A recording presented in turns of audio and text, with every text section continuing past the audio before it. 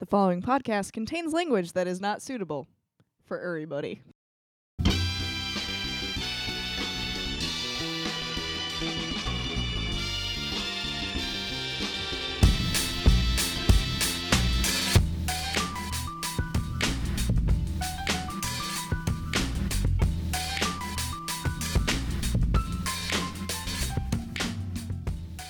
Where the fuck did my coffee go? Oh, it's in Rachel Polk's hand.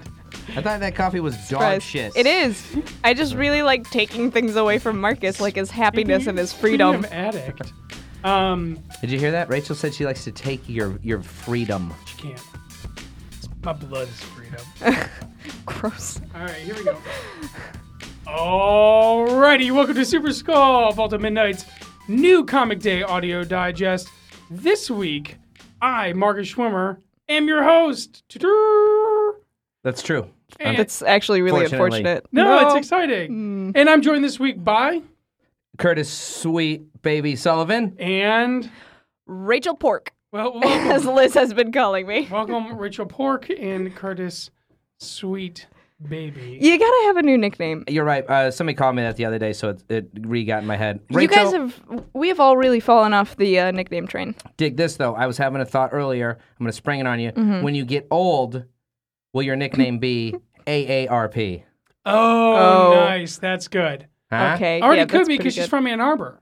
That's right. That's- It's you Ann know. Arbor Rachel Paul. But I like my current name, which is RPG. RPG's not bad, Yeah. which stands for Rocket Propelled Grenade. I think it's Rachel Polk Gangsta. She's like the OG. It's one of Rachel them. Polk, comma, I think Gangsta. Curtis, Yeah. at one point you gave me the best nickname that I've ever had, which was you called me the Terror Assaulter, the one woman war on terror. Well, That that's is a what good you one. are, so Yes. yeah. Good one. That's a little on the Or- nose, though, you know what I mean? Or Two-Face. Yeah, speaking of that, Rachel's back again this week. Mm-hmm. We've come to the realization that essentially we have to let Rachel Polk be on the podcast whenever she wants. And do whatever she wants, Yeah, because basically. after vocalizing our thoughts last week about how much dirt Rachel has on us from all the unreleased Super Skull audio footage. The Super Skull Black File. The black file. I actually have a black file on my computer that's just you guys. She essentially is in control of our futures. Like if one of us was to run for office, Yeah, no, or fuck you. essentially try to be in front of a camera in any limelight that's not, true TV prison stories, Rachel could Could bury us. she Yeah, could bury us. yeah, Well, exactly. here's the thing. Let's talk money before you do anything like, brash. Don't just put, let's have a conversation about money and things first. I mean, I like money and so, things. well, here we are. We're going to talk about what today? Some news. So I'm not a big horror comic reader. It's not my genre of choice, but I have really been enjoying this one series, Harrow County. Yes. Have you guys Yes, been reading it? it is very good. Well, Sci-Fi just announced via their blog that they're picking up and producing a Harrow County What? TV show. That's Nice. awesome. Very exciting. I do not have much faith in the Sci-Fi Channel, but that being said, they did do Battlestar Galactica. So, Yeah.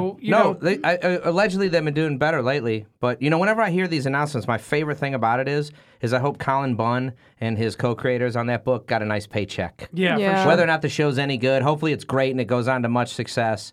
But, man, I love when a comic crew gets some money Yeah. for that comic book. And this is really where the money's at. Like, if you're putting out a book that's doing, kind of okay, Yeah. you're not making raking it rain. in. Yeah. But it's these TV deals that really It's nice. spike it up. I know that Congratulations. there's a rumor that Runaways is going to have a Hulu show. I've heard.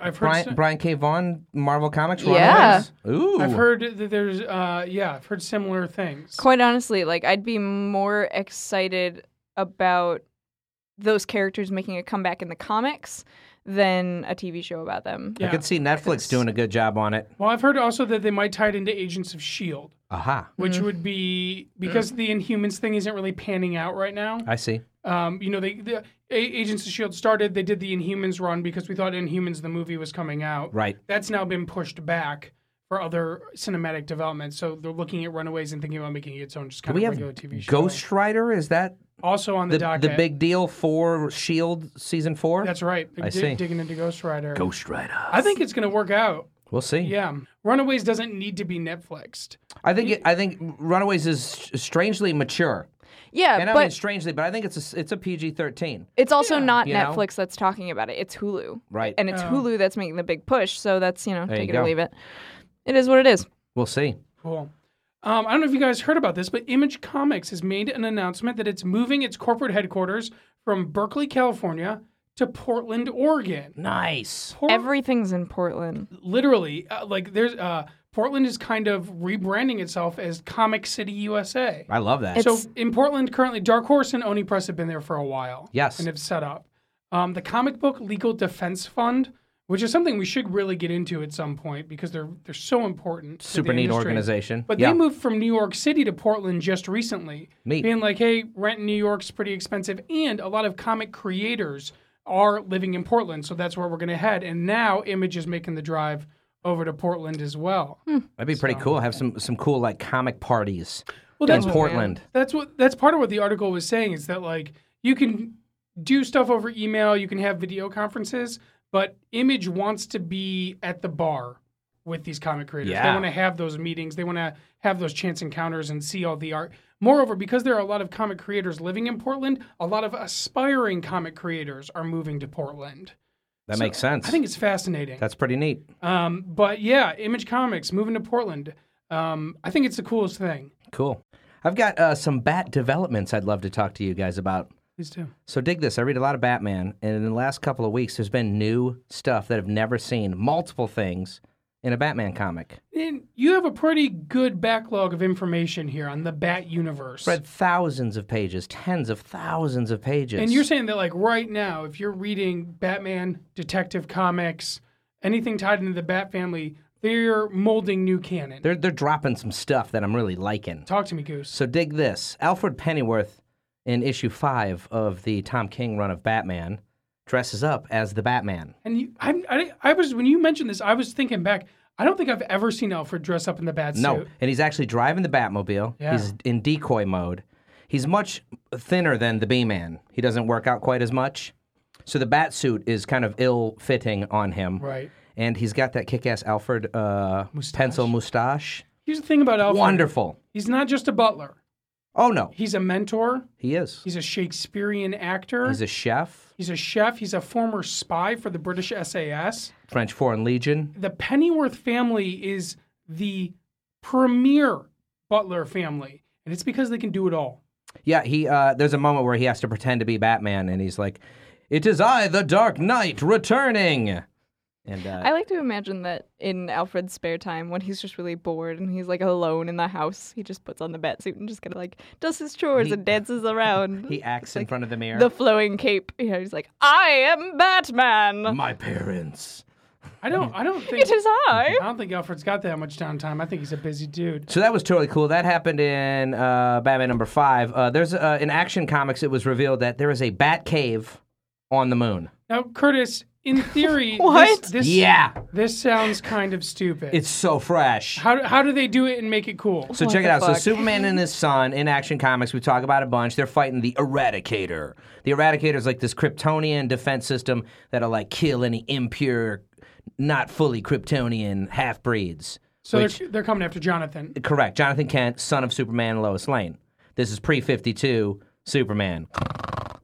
Yes, I know. Anywho, they go to the moon, and Superman's like, "Hey, man, we're going to go over to the Batcave on the moon. It's Bruce showed me this, and we're going to use it for our purposes."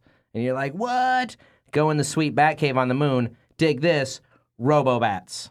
Because you can't have Right. regular bats on the moon, but you need bats in a Batcave. Kick-ass Robo-Moon bats. So Yeah. What the hell? Uh-huh. what other aesthetics are in this moon bag? He's got all kinds of sweet. So it's the moon base. So he's got like spacey type gadgets. He's got a suit called the Hellbat, which is this totally dope, like super spacesuit Batman suit that Lois Lane has to put on and fight the Eradicator in. Oh, awesome. It's so fresh. Are you giving away spoilers right now? Yeah, pretty much. You should read this Wow. comic anyways. That's awesome. Jerk. So in dig this, in the second issue of the new Superman, Gene Yang's Superman comic about That Keenan man is Kong. awesome.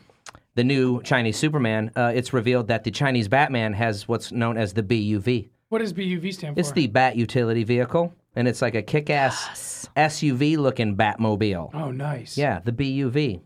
So The Buv. the Buv, exactly. So I've loved all these nice reveals in the Bat universe. And lastly, I will say that there's a Ben Affleck Bat movie coming out, and they've revealed the villain.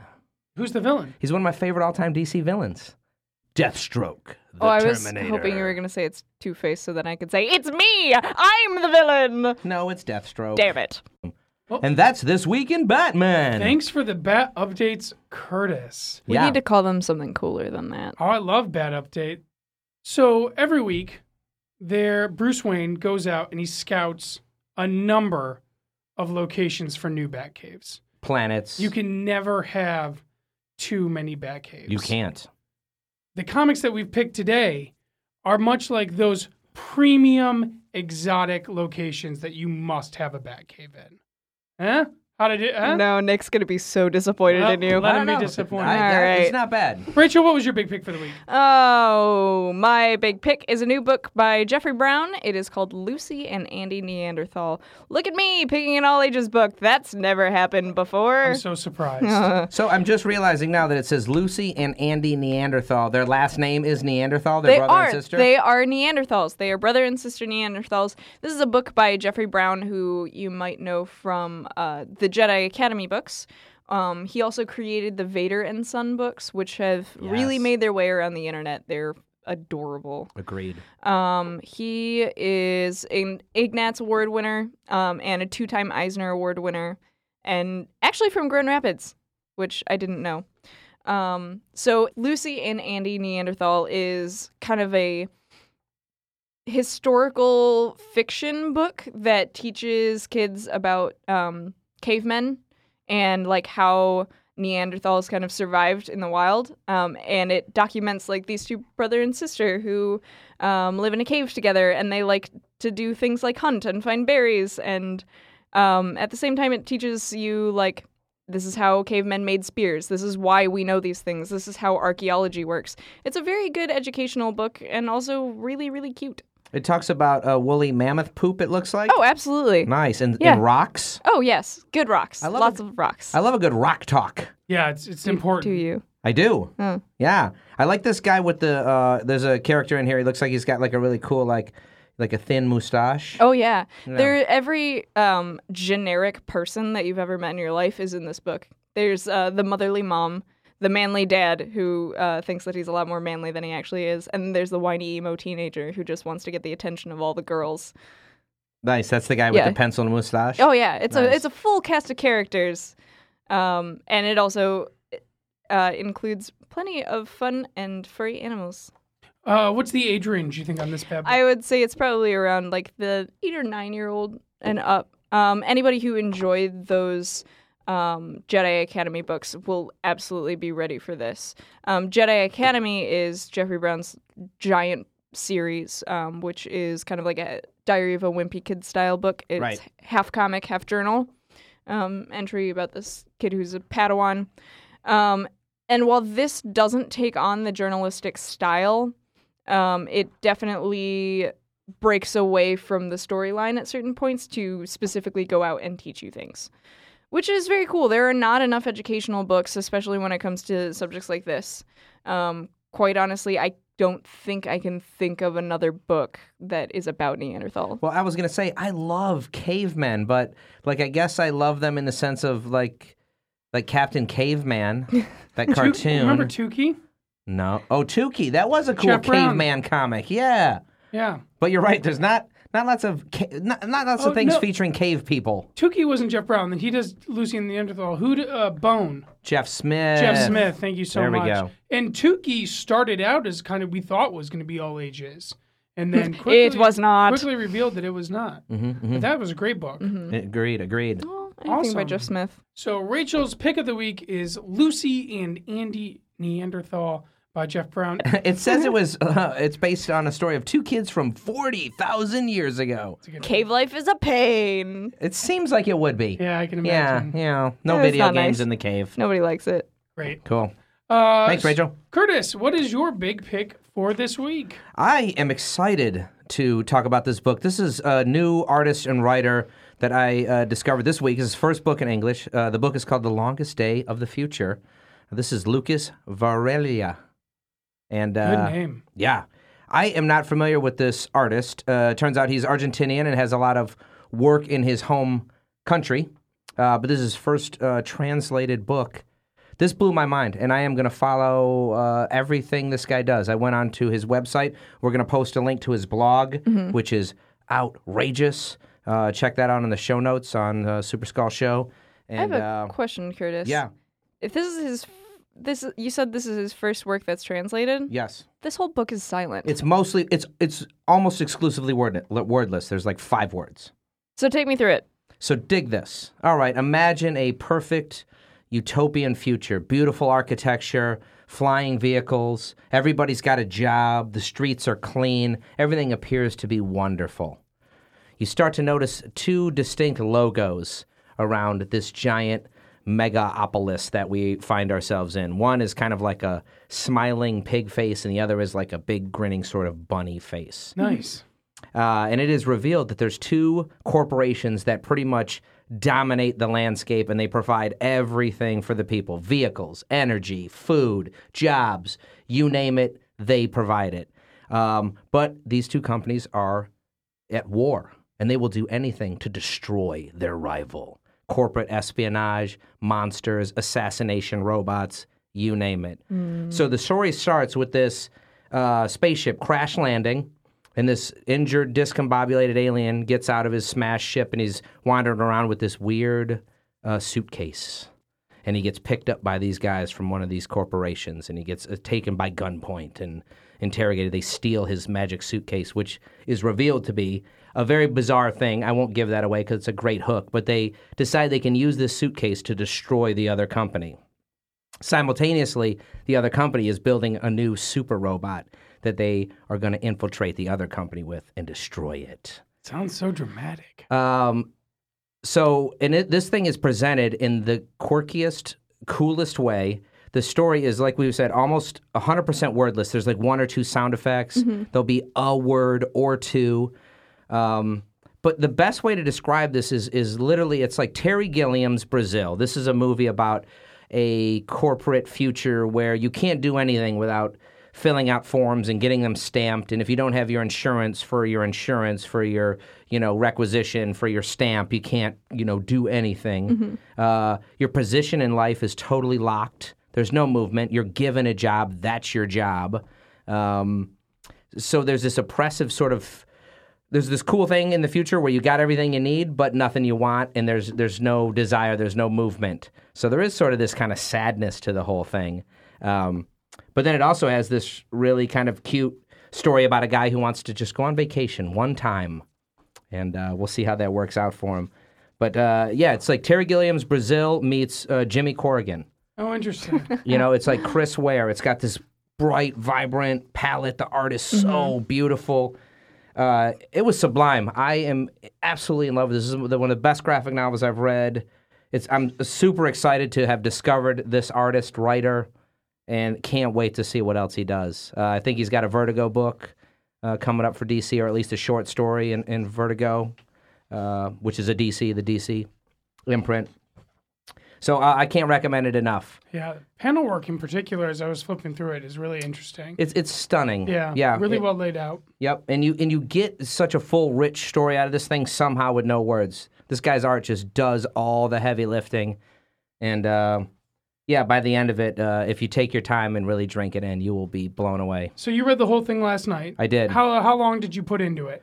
It took me about an hour and a half. Yeah. 2 hours maybe. Yeah. And I kept flipping back to see stuff because each panel is very intricate. It's easy to kind of, it's like a wordless comic. You could rip through it. Right. But if you dial it down and take it slow, you're going to get all kinds of nice little juicy bits. How would you describe this artwork to me? It's just a really crisp and clean look. I mean, if you've ever seen Jimmy Corrigan, I know that doesn't do much, but it's very simple, but very elegant. It's very soft. Like, there are no edges to this. Everything is round. Yeah, and there's no primary colors. Nope. There's reds and blues, but they're not primary. Yeah, everything's very soft. Yep, and muted. I love it. And there's this Orwellian thing going on too, where like people are watching and there's cameras around, and the eyes of logos move, and an eyeball looks around at whatever everybody's doing. So there is this sort of Orwellian spooky future thing going on too. I freaking loved it. Looks beautiful. Yeah, all about it. This is Fantagraphic Books. This is a beautiful hardcover. This dude just put out quality book after quality book. Fantagraphics. Yeah, they really don't have time to do any doo-doo. It's just fascinating to me because, like, even the best companies will have a miss every once in a while. But Fantagraphics, it seems like, at least for the last 2 years, it's just been quality book after They know what quality they're book. doing. They have it really dialed in. It's extremely curated. They're not going for market share. They have obvious bills to pay like any other company, of course, but they are curating the shit out of their releases. They cleaned house at the Eisners. And it shows. Yeah. This is The Longest Day of the Future, Lucas Varela, and give it a look. This was stunning. What a great discovery. I'm so glad I read it, and I can't wait to see what else this guy does. Oh, thanks, man. Yeah, that was my big pick. Well, I read some stuff this week as well. What, you read comics this week? I know, it's weird. I don't buy it. I'm actually picking a manga, which is not my normal thing. But I've really been, the last couple months, I've been trying to hone in on my manga game. I've noticed that. It started, Fruits Basket got re-released. It was a manga that I was really into when I was in high school, like early high school. Yeah. Had been waiting for it, been trying to find copies. Finally, they re-released it, dove back into it, and was like, oh, I remember why I really dig this stuff. And since then, I've been kind of on this quest to expand my manga palette. So this week, I dove into the book My Hero Academia. And this is a comic about a superhero who's really good at math. Exactly. How did you know? Actually, it's about a world in which most people have some form of superpower. Oh. They're called quirks. Okay. And as you grow, everyone kind of, when you hit puberty, your quirk reveals itself. But a small percent of the population doesn't have that. Aww. And it has to do with having a double jointed in one of their toes. If you have one double jointed toe? Yep. For some reason, the gene won't click and you won't get your quirk. Interesting. So our main character is sadly one of those people and those superpowers. Quirkless. It's quirkless. But his mom has a superpower, his dad, and he just has decided that even though these doctors tell him that he doesn't have a quirk, he is going to do everything in his power to be the best superhero of all time. And he's gone on this quest to just be educated, but he's relentlessly mocked by his classmates. They all have superpowers. They all have superpowers and are all trying to go to essentially superhero high school, a special high school that only admits the most powerful and most potential superheroes. So they're only they're exceptional in the fact that they have superpowers, but it doesn't help them not be high school stupid faces. Absolutely correct. Bummer. And then something truly amazing happens. The Superman of this universe, he goes by All Might. Is his name? All Might. All Might. He has all the might. My first thought was just he's very tiny and the size of a mite and doesn't do anything. No, it's actually really cool. They draw All Might, the artist draws All Might in a very American comic book style. Huge muscles. Huge, jacked muscles. What's his big head? hair. Yes, nice. So, and everyone else is drawn in a pretty traditional manga style. Does he wear skin tight, leotard Yep. type? And he's the only one who really wears the spandex zip suit. Nice. Underwear over his tights. I don't know if he has underwear over his. He might. Does he have a cape? He does not have a cape. Okay, that's okay. Yeah, but he's definitely inspired by 90s American comic books. Oh, good. Good. Good. Yeah, he's got this good. suit. But All Might encounters this young main character, and part of his ability is he can transfer his power to someone else. He can forego it. And he has been gravely injured in a previous battle with a mighty foe. And so he thinks that his time is up, and he bestows his power onto this young man who's never had superpowers before. Okay. And then takes on a mentorship role for him. You love mentorship You roles. love high school drama is what you love. Well, and what this book really is it's more of a, what's the word I'm looking for? It's kind of a beautiful montage, a beautiful training montage I love that. And it's really, really good. The book has a ton of heart, which I'm all about. Mm-hmm. But what I really like about it is they're taking a unique look at the kind of the hero story and putting a spin on it. He acquires these powers, but maybe even though he's wanted to be a superhero his whole life, because he hasn't had those powers, he doesn't understand the responsibility that comes with it. That makes sense. It's a wonderful book. There's 9 volumes out right now. Viz is the one who has gotten the rights to distribution. Are there more in Japanese? There's 9 in Japanese. They're translating them into English. Okay, I see. Yeah.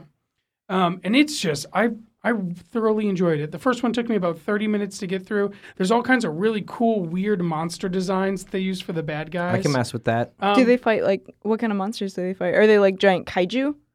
Well, there are other super, because everyone has superpowers, there are other kind of just regular humans who, like, one of them has just like a shitty day at the office. It's just like, I can't take it anymore, brah. Right. And then, starts breaking stuff. And this is just things that people are accustomed to at this point. Because everyone has these, like, really amazing powers. It's interesting that they take on the fact that, like, this kid has no powers and he's just shitty. But, like, if you have no powers in a world where everybody has powers, then aren't you the unique one? Yeah, it's not viewed that way. And maybe they'll get into that. But the idea is that if you don't have powers, like, you're a loser. Well, you're probably going to have a hard time, like, finding a job. Oh, right. Yeah. Right? Because everyone else can either, like, You are super subpar. speed or, yeah. Right. It's nice. It definitely has a little bit of an X-Men feel to it. Because it is a kind of a school story with all these special gifted people. But it's really fresh and lighthearted. But at the same time, packs a punch. It's out of a lot of the manga that I've read in the last couple months. It's definitely in my top 3. Well, you've got me psyched to check it out. I love this cover, man. It's for me, like, I've before this I was reading One Punch Man, which is kind of the I would say the hottest manga of the moment. It's so damn good and funny and cool and smart. It is, and there's a little bit of that in My Hero Academia. But what I like about it, maybe more than One Punch Man, is its ensemble of characters are all really different and all bring their own unique kind of dish to the table. And I think it's great. I'm going to just dive into it even more. Cool. But I think it's right up there. If you're into One Punch Man, this should be right at the top of your list to dive into. You've convinced me. It's I'm going to read it. Phenomenal. So yes, my pick of the week, My Hero Academia. Volume 1? Volume 1. Cool. I was hoping that somebody would get the superpower that they would be like an exceptional human being. Just like the most understanding, just he's a good guy. My superpower is my empathy is up, my compassion is up, my understanding for other humans' unique situations is up. Yeah. You know what I mean? Well, I will say All Might, even though he gives up his power, still continues to play a role in the story as his non-superhero self. And I think you'd love him. I think you would just be all about once he takes on that mentorship role, it's got Curtis written all over it. He's a real dadsman. Well, he'll like pop out like the kid will be doing something that he shouldn't be doing, like pop out around a corner and be like, should you really be doing that right now? It's just that beautiful manga thing that we could never get away with in American comics, but it's just so goofy and fun. His mentorship role, they do a really great job with it. Awesome. So there we go. What'd you read this week, Rachel? Well, Black Panther Volume 1 is out. Nice. Finally. Actually, that came out like really quick. So if you missed like the first couple issues of Black Panther, read them. They're all smashed together. This is the first 5 issues? Yeah. Also, Mike Mignola came out with another The Witchfinder comic this week. Oh. Did either of you guys read that? I haven't read the newest one, no. Dude, it's good. I know Witchfinder has been around for a little while now, and he works on it with some other people, but it was super, super well done. That's the Witchfinder's one with the kind of the peg leg sea captain? No, he's like a kind of like a British, sleepy British Victorian era guy who just specifically hunts for like undead things. Got it. Yeah. No. And like the paranormal, and people have dubbed him the Witchfinder. I see. Now, I was under the impression that Mike Mignola was retiring, but it seems like I heard I don't know that, if that's and possible. everyone freaked out about it, and then he's still coming out with stuff. Yeah, I don't know, man. If that Yeah, that guy in retirement he's going to only do 4 comics a month. He just instead of continues 12. to pump out. Because that was so pretty much big stuff. news a couple weeks ago that like Mignola's going to take more time to oil paint. And Yeah. everyone was like, "Oh no!" But Well, it I seems hope like so. he's got like a new Hellboy book coming out, and so I think that was malarkey. Yeah, who knows? And that's the thing. That guy in retirement, again, is probably, only 4 comic books a week. Yeah. Another book that we all read this week was Teenage Mutant Ninja Turtles Universe #1, put out by IDW. Curtis, you order for the comic shop. I do. You order all the comics that come into Vault of Midnight. Uh-huh. You went bananas on Teenage Mutant Ninja Turtles Universe #1. I certainly did. What's going on with TMNT right now? Let me tell you why I went bananas. So IDW's been destroying it on Teenage Mutant Ninja Turtles. They're on like issue 60 of their monthly Turtles run. I'm going to say it. I've said it before. I'll say it again. Slightly controversial. I think it's the best Turtles run in comics literally ever, period, bar none, over the originals, over any previous iteration. IDW's Turtles run, de facto, my favorite. They did change some things. So that gets people a little loosey-goosey sometimes. Well, they mess with the origin a little bit. They did it just right. They also put out a little mini-series called Turtles in Time, They did. right? And it was like, Killed. it killed. Yeah. It was just the best. Oh, they did a book called The Secret Origin of the Foot Clan. Oh, that was so good. that ties in the Triceratons, and Teenage Mutant Ninja Turtle nerds will be like loving this. These are the Triceratop aliens. It ties in Krang. It ties in the Ororosaki, the original like Nemesis, the Shredder. Everything in a nice little neat full circle, beautiful thing. They're just killing it. So that said, we've been trying to sell people the IDW Turtles to decent effect, but this is a #1. So we brought out the big guns. We ordered a shelf full of it, and we're going to go full ham bone and get everybody on the Turtles train. And let's not forget how fucking awesome the Batman Teenage Mutant Ninja Turtles crossover was. It was stellar. It was so good. I had, if you like fun, if you like good times, and you definitely like Batman and the Teenage Mutant Ninja Turtles, then yeah. Do it. That was a killer crossover. So this week for the Taser, we decided that in honor of this new release, this new #1, we're going to dive into the origin of the Teenage Mutant Ninja Turtles. This week on the Teenage Mutant Ninja Taser, Oh, so nice. That was good. That was very good. That was good. Nick would be proud of that one. the TMN Taser. So before we get into it, Curtis, just real quick, if someone has been living under a rock, Under a shell, if they've even. been under a shell, and they don't know anything about the Teenage Mutant Ninja Turtles, what is the gist of these superhero? Do you call them superheroes? Yeah, I don't. I guess maybe Vigilantes? crime fighters. Yeah. They're vigilantes. Yeah, Yeah. sure. Well, let's get into it. We're just going to go character by character. We'll start with Splinter, who is a rat who has been mutated.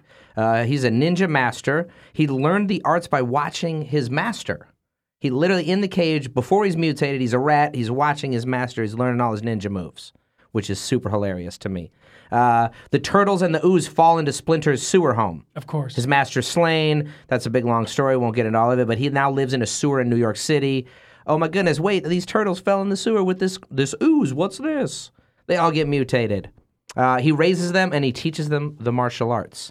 The Turtles are all named after Renaissance artistes. So first we have Leonardo. He's named after Leonardo da Vinci. He has katanas. He's the leader, and he's the most disciplined. He's the most level-headed. He wants to have a plan. He wants to study. He wants to train. He's the more adult turtle, if you will. Raphael, named after. I'm gonna butcher this, but here we go. Raffaello Sanzio di Urbino, who is a Renaissance painter. He wields the twin sai, which is like a 3-bladed sort of blade thing. He's a rebellious shit talker. My favorite. He's a hothead. He's ready to go. He's fuck a plan. Let's go kick some butt. Yeah, he's my favorite. That makes sense. I'm a Leonardo guy. Thirdly, we have Donatello, named after Donato di Niculio di Bartobardi. I like how you did the little Italian hand motions Yeah, with no, that 'cause on this audio yeah, podcast. Exactly. My dude wields the bow staff. He is often referred to as the second in command, and he is the tech turtle. He's the brains of the He operation. is. He's cooking up the headgear. He's cooking up the radio communications. He's building the turtle vans and what have you, the pizza launchers, depending. And lastly, the fourth turtle, Michelangelo, named after Michelangelo di Ludovico Buonarroti. Wow. Sorry, everybody. He was a sculptor. Dig this. So this I did not know about Michelangelo. So he's huge. I did know this. But he's a sculptor, a painter, an architect, a poet, and an engineer. A true Renaissance man of the Jeez, Renaissance. dude. All right, fine. So he's an awesome dude, and that's the namesake for this turtle who wields nunchucks. He is a fun-loving turtle and the youngest turtle. A fun fact about this guy is that his catchphrase at one point was "Booyakasha," which I did not know. That's amazing. I'm going to Yeah. start using that around the show. No, please don't. So those are the turtles. Those are Shredder. And then we got a few other characters. We got April O'Neil, who is a reporter. We got the villain of the series. His name is Shredder. He has a long history with Splinter. They go back, depending on the origin story, many, many, many years. A fun fact, in the cartoon, he owned a pizza shop named Ninja Pizza. Weird. Yeah, very weird. And then Nick's favorite Turtles character, absolutely, is Krang, who is part of an alien race. He looks like a little like a brain. Yeah. And he sits in the belly of like a robot, so Very he can cool. walk around. So there's the main characters of the Turtles. That's, yeah. So those are all the turtles. And then there's the dudes who made the turtles. Kevin and Eastman, Peter Laird, they are the creators of the Teenage Mutant Ninja Turtles. The Turtles were created in 1983 when Kevin Eastman was at the time mostly working in restaurants and was just trying to get his personal mini comics and like his own special artwork just printed anywhere that he could find it, whether it was newspaper or underground publishers. He just wanted someone who could take his strips. And simultaneously in 83, Peter Laird was doing his artwork for various newspapers and illustrating for fanzines such as The Oracle. So Eastman became friends with Laird after moving to Massachusetts and still looking around for anyone who would take his work. And what happens when you smash two extremely creative types together? With casual brainstorms, beer, and bad television, you get a parody of Daredevil, New Mutants, Dave Sim's Cerebus, and Frank Miller's Ronin. And That actually all makes sense. Yeah, I've never that's- thought of that stuff together, but that's Kevin Eastman did an interview at one point where he fully admits that they are a full-blown parody of these characters. that makes 100% sense. And the Daredevil one is particularly intense. So after digging into this, the connections, and I never really realized this, but the connections between the two series is just immense. So Teenage Mutant Ninja Turtles, the sensei, as Curtis said, his name is Splinter. Mm-hmm. Daredevil's mentor, Stick. Oh yeah.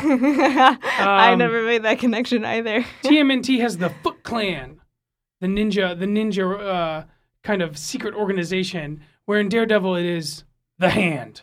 That's so funny.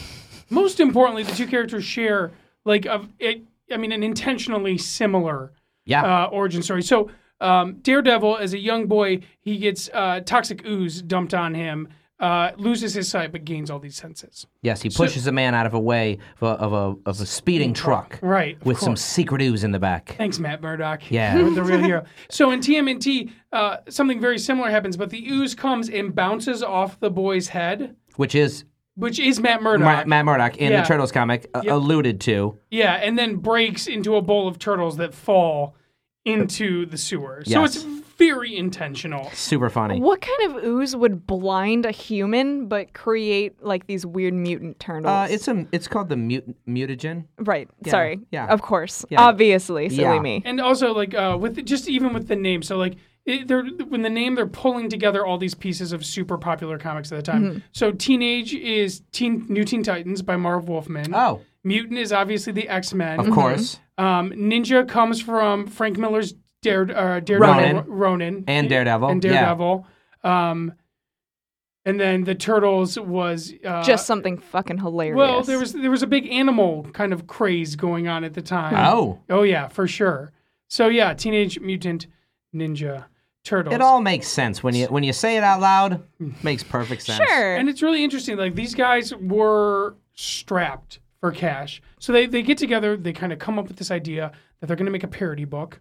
And that's what Teenage Mutant Ninja Turtles #1 was. It was a parody book. And they shop it around, and it's not, we're really also deep into the indie scene right now. Like, the indie scene is starting to really get some legs. And so they decide they are going to make their own studio. You said the indie scene, the indie comic scene. The indie comic scene. Yes. And this is before, like, all that drama that happened with Image Comics that we talked about last time. Well, this is the mid-'80s. Mm-hmm. And Eastman and Laird create this studio called Mirage Studios. And they call it Mirage Studios because it was a mirage. They had no studio. It was their living room. It was Peter Laird's living room? Yeah. And like a bunch of boards and Essentially. paper. That's hilarious. And TMNT #1 is created and intended to be a one-shot, a funny book. Got it. Eastman uses his $500 tax return. Laird empties his bank account of $200, and the pair borrowed $1,300 from Eastman's uncle to print an initial print run of 3,000 copies of the book. And after printing, they had just enough money left over to run a little ad in Comic Buyer's Guide magazine. I remember that magazine. Which was sent out to all of the as the title suggests, sent out to all the comic shop buyers so they could see what was coming out. Yep. And for some reason, it really clicks. The ad seems to work. And throughout the first couple weeks, the duo sells all 3,000 copies. They have enough to do a second run of 6,000 copies. And they do the first print run in March, and by the end of May, they're able to pay off Eastman's uncle, and they decide, That's crazy. Hey, we're not going to do a one shot. This seems to be a thing. So I'll tell you guys a secret. If I remember correctly, I got my copy of Teenage Mutant Ninja Turtles 1 at Dave's Comics on Williams and State in Ann Arbor, Michigan, and it was recommended to me by the guy who worked there. I had no idea what it was. But it was so funky and weird. He's like, dude, I came in the comic shop, it's like New Comic Thursday or whatever, got my $3. My dude's like, here's the book you need. And I was like, what the hell are you talking about? Do you still have it? No, I sold it all.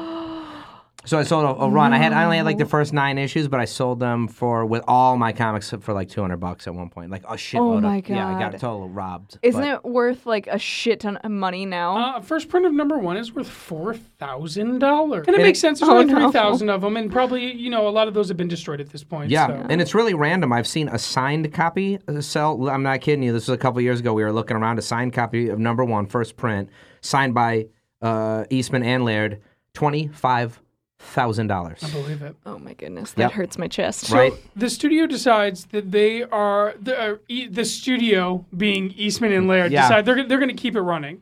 So TMNT ran under Mirage Studios from 1984 to 1995 for 75 regular issues, and they did a bunch of miniseries in there and a ton of spin-offs. And also they were inviting other creators to come in at the time and help contribute to this. And it was a pretty big deal for the Into Laird's living room. Yeah, exactly. Yes, come to my studio. And then after they sold the rights to Archie Comics. Now, they were still working on the book together, but Archie Comics runs another 72 issues from 1988 to 1995. And this part here is what I find particularly interesting. In 1996, they agreed to let Image Comics do a 13-issue miniseries of Teenage Mutant Ninja Turtles before it ended up being canceled in 1999. While at Image, the series took like the weirdest turns. Splinter turns from a rat into a bat. Well, you just change one letter. That's exactly right. So that makes sense. Donatello was a cyborg Of course. robot, and Leonardo lost a hand, and Raphael, in some weird fate, became the Shredder. That's so weird. Yeah, this really bothers Laird. Yeah, no, it's bothering me now, finding out about it. And he ends up Yeah. buying back the Turtles and bringing them to Mirage in 2001, and does not consider anything that happened to Image Comics canon in any way. The two guys are like, Eastman and Laird will not talk about it. They do not recognize it as TMNT canon. It does not exist. So I think more people should flush stuff that sucks down the toilet and pretend it never happened. Like there's no RoboCop 3, episodes 1, 2, and 3. I'm cool with pretending they never happened. Yeah. Jar Jar who? Exactly. Oh, God. And then since back in Mirage, up until 2010, 2011, Curtis's famed run, IDW, his favorite run, pops up. And that's where we are at today. God, it's such a good comic book run. Now, Curtis, this TMNT book kind of sparked it put a little fire into the indie revolution that was taking place in the late 80s, early 90s. Yeah, absolutely. This book, at its height, Turtles, I think it was issue 8, so what I was reading, sold 135,000 copies for a black and white, independently published comic. That's a staggering amount of books. So Kevin and Peter are feeling really good. They're selling some books. Yeah, the success of this book definitely spawns a kind of a small press revolution. Cerebus is selling like crazy. That's another independently published comic. That book goes on to be the longest published, independently published, I should say, comic book ever, with 300 issues. Wow. And I noticed it at the comic shop at Dave's. There was absolutely, all of a sudden, you had a bunch of imitators of the Turtles. Most famously, of course, is the adolescent radioactive black belt hamsters, but there were others. Yeah. It just kicked into overdrive the thought that there could be publishers other than Marvel and DC. And a black and white comic was weird. Turtles was the first black and white comic that I ever bought. Like, I'd never even seen a comic without color. What the heck is this? This is so crazy. And this is definitely tied into, like, their love. Like, a lot of Zap previously was black and white. Mm-hmm. And Laird and Eastman are in that culture. Definitely. They're in that indie culture already. So it's not too far of a jump for them. But as far as, like, a quote-unquote mainstream comic, black and white was not a thing. No. And this was definitely presented as an underground comic. Now we all know it as this mainstream cartoon and candy and, Happy Meals and all this stuff. But no, it was absolutely presented. And it was pretty hardcore. It's important to mention that it was at least PG-13. Like, people are getting chopped up with swords. There's swear words. Like, it's, it wasn't a kid's comic like the TV ninjas. show. They're ninjas. They will chop your head off. Right. Yeah. But then there is this kind of softening of the franchise. So when a lot of us... I'm 29. Mm-hmm. When I think of Teenage Mutant Ninja Turtles, I'm thinking of a van that shoots pizzas. Yes, right, because that's what I grew up with. Mm-hmm. But something happened there to make my generation think of that, and not this chopped up, super violent, swearing ninjas. Well, and that's the thing. So you're going to make a show for TV. The demographic changes. I mean, it's 13 and up in the comic books, but then it goes to literally the target audience for the TV show was 4 and up. Yeah. So you really got to make some changes. And I was digging into this to see like how intense these conversations were, and Eastman and Laird were conscious of this, changing their baby, but they also, conceded and thought, okay, cool, we've got an opportunity, let's sell this thing. They still maintained creative control of their comic books, and so at the end of the day, that's kind of what they came to, is like, hey, we'll let the cartoon do its thing. They still had some input there. But they also could do willy-nilly whatever they wanted in comic book land, which is cool. I'm sure. I mean, they also, once the TV train got rolling, that's money that comic creators can only dream of. Yeah, that's a career. That's money. Right. Yeah.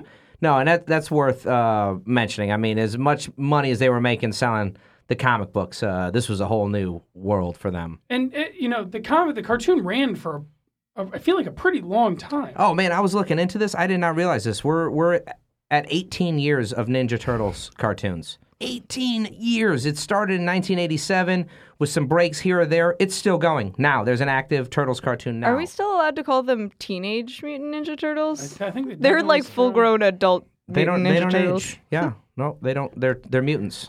Oh. But as this all happens and Eastman and Laird they have an interesting relationship throughout this kind of transformation in these years of TMNT. What's going on with them, Rachel, after the TMNT craze? Yeah. Fame like that can't last forever, which kind of sucks because they're both really, really awesome people and they created a really awesome franchise. But that was the issue, is that they literally created a multimedia franchise overnight. Nobody had any idea that they would get so popular so quickly, and actually they both had to frequently take sabbaticals from making the comics just to deal with the pressure of a career which neither of them really had any training or preparation for. And in the end, Eastman ended up moving from Massachusetts, where, he and Peter lived very close to each other, out to California with his wife, and he had a kid. And Laird stayed behind in Massachusetts, and they just straight up stopped hanging out.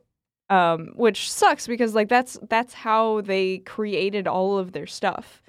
And the two of them went through a lot together, but in the end, Eastman sold out most of his shares to Laird in 2000, and then in 2008, he ended up selling what little he had left because he was just too tired and like he couldn't make any more.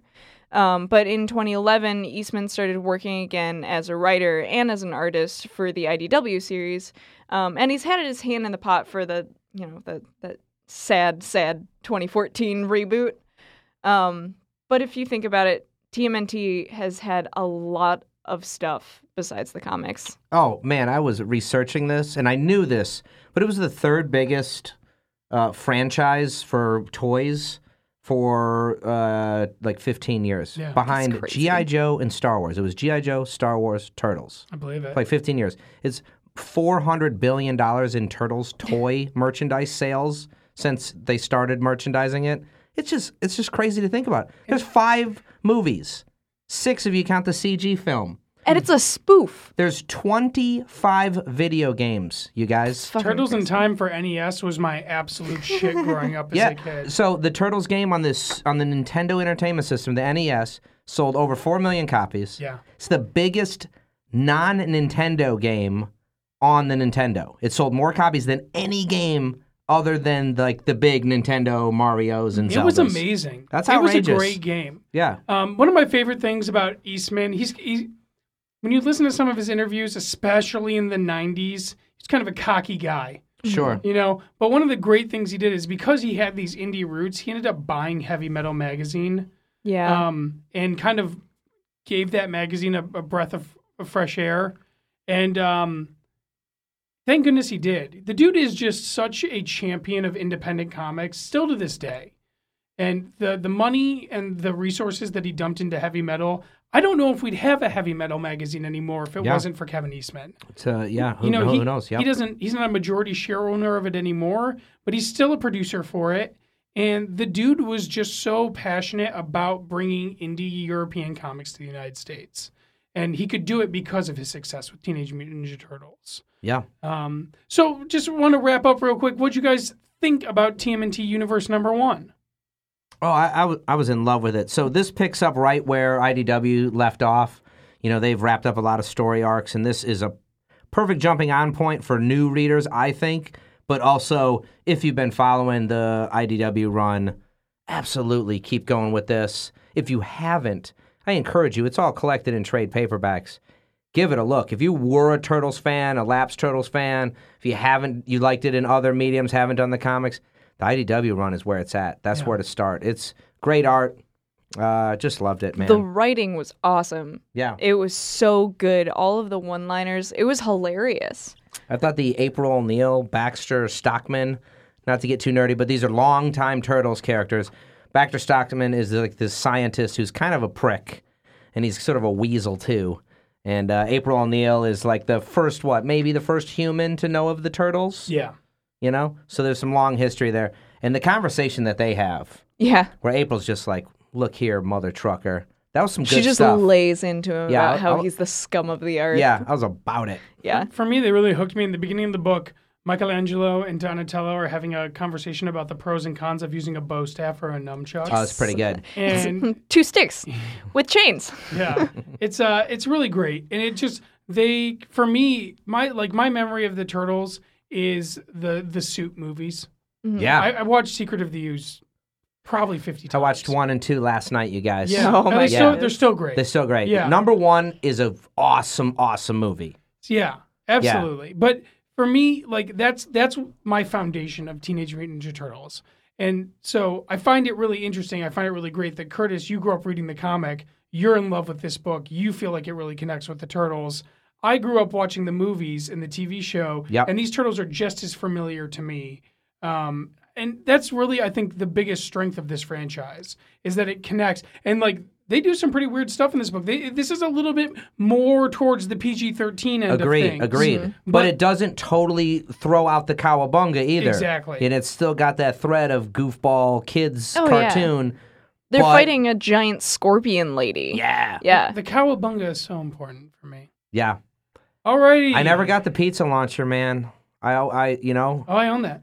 Oh, really? Yeah, I got it. The original pizza launcher? Yep. No shit. It's in my parents' basement. Cool. Yeah, sweet. I'll pull Can it we out launch sometime. some pizzas? Yeah, I'll bring it out. Good All right. God, I want pizza right now.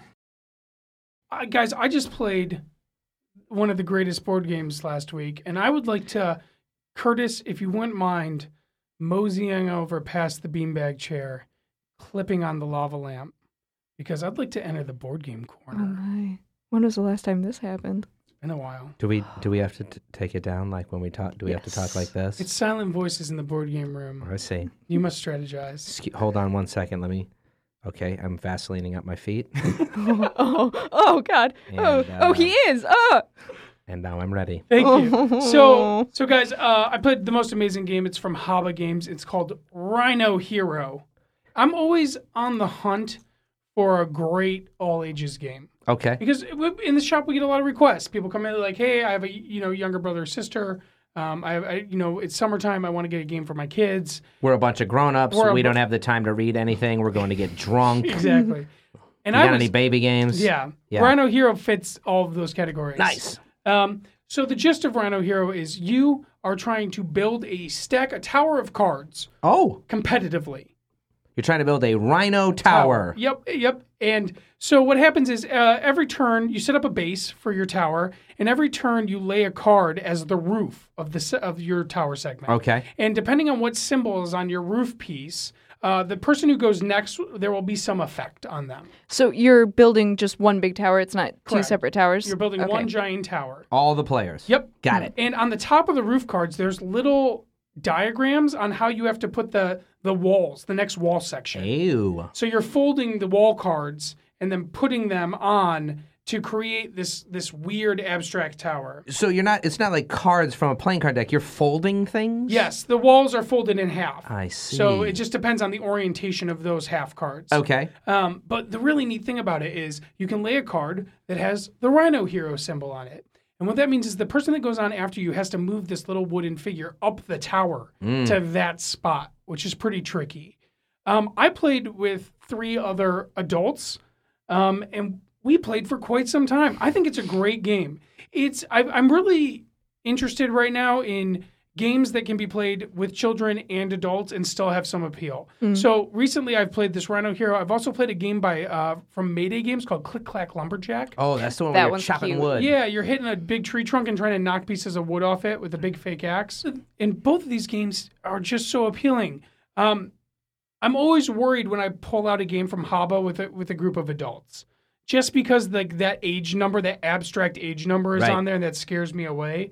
But we could only get our Rhino Hero Tower to 11 stories.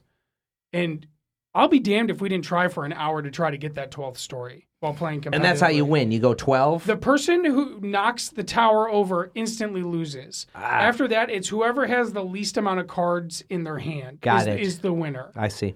We had an absolute blast. This game is just, I think it's Haba's been coming out with a lot of these games that are appealing to literally all ages. And I think Rhino Hero is just a great example of it.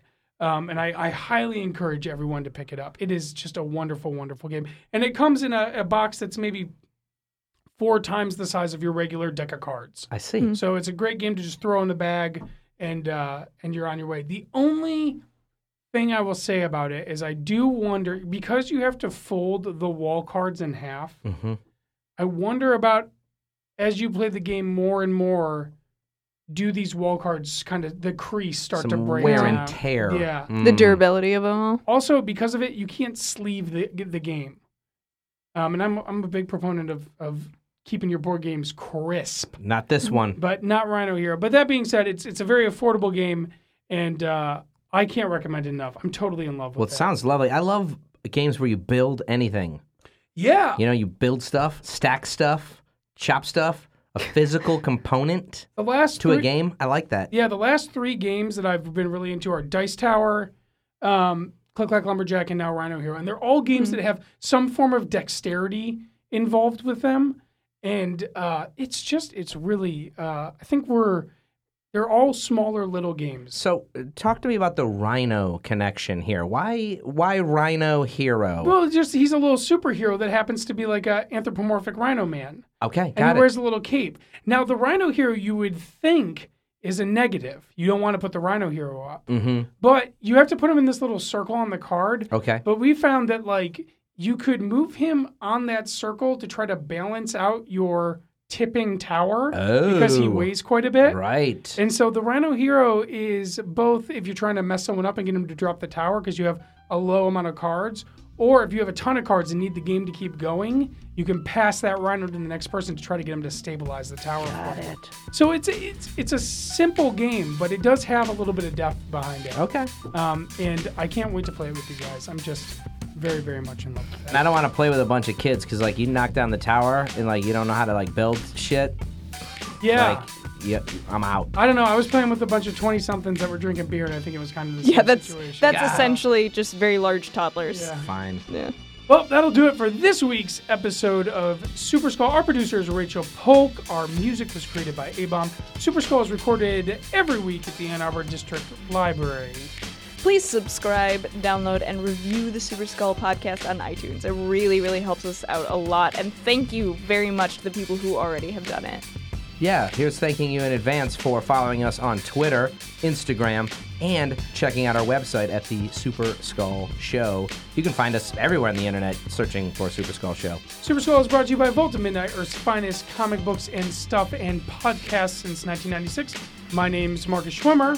I'm Cowboy Curtis. And I'm Rachel Polk. And we wish you good cowabunga until next week. Oh my God.